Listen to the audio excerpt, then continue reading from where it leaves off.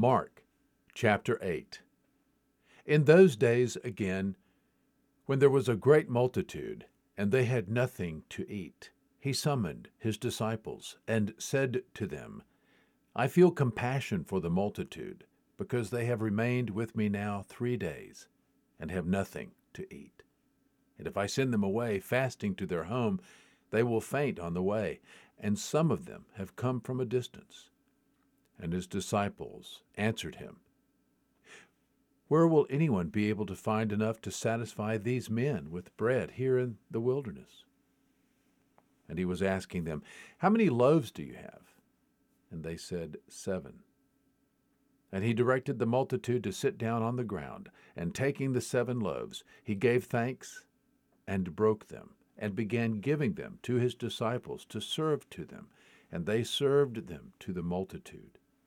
They also had a few small fish, and after he had blessed them, he ordered these to be served as well. And they ate and were satisfied. And they picked up 7 full baskets of what was left over of the broken pieces. And about 4,000 were there. And he sent them away. And immediately he entered the boat with his disciples, and came to the district of Dalmanutha. And the Pharisees came out and began to argue with him, seeking from him a sign from heaven to test him.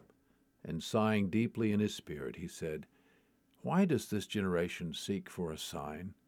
Truly I say to you, no sign shall be given to this generation. And leaving them, he again embarked and went away to the other side.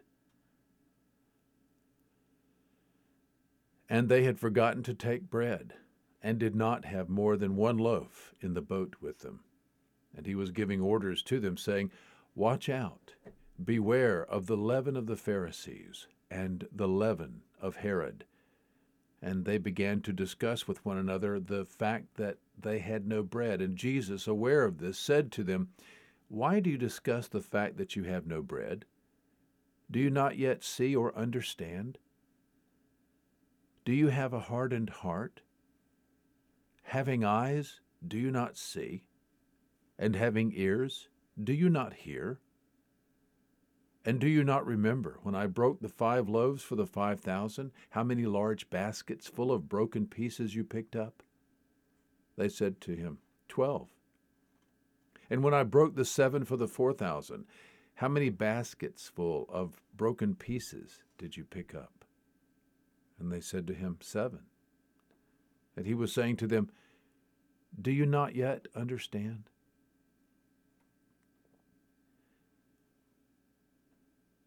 And they came to Bethesda, and they brought a blind man to him, and entreated him to touch him. And taking the blind man by the hand, he brought him out of the village. And after spitting on his eyes, and laying his hands upon him, he asked him, Do you see anything? And he looked up and said, I see men, for I am seeing them like trees walking about. Then again he laid his hands upon his eyes, and he looked intently, and was restored, and began to see everything clearly. And he sent him to his home, saying, Do not even enter the village. And Jesus went out, along with his disciples, to the villages of Caesarea Philippi. And on the way he questioned his disciples, saying to them, Who do people say that I am? And they told him, saying, John the Baptist, and others say Elijah, but still others, one of the prophets. And he continued by questioning them, But who do you say that I am? Peter answered and said to him, Thou art the Christ. And he warned them to tell no one about him. And he began to teach them that the Son of Man must suffer many things, and be rejected by the elders, and the chief priests, and the scribes, and be killed, and after 3 days rise again. And he was stating the matter plainly. And Peter took him aside and began to rebuke him.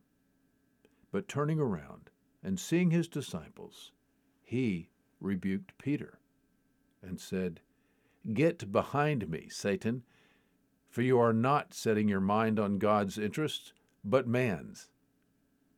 And he summoned the multitude with his disciples and said to them, "If anyone wishes to come after me, let him deny himself and take up his cross and follow me.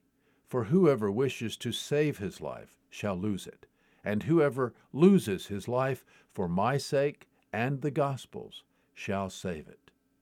For what does it profit a man to gain the whole world and forfeit his soul? For what shall a man give in exchange for his soul?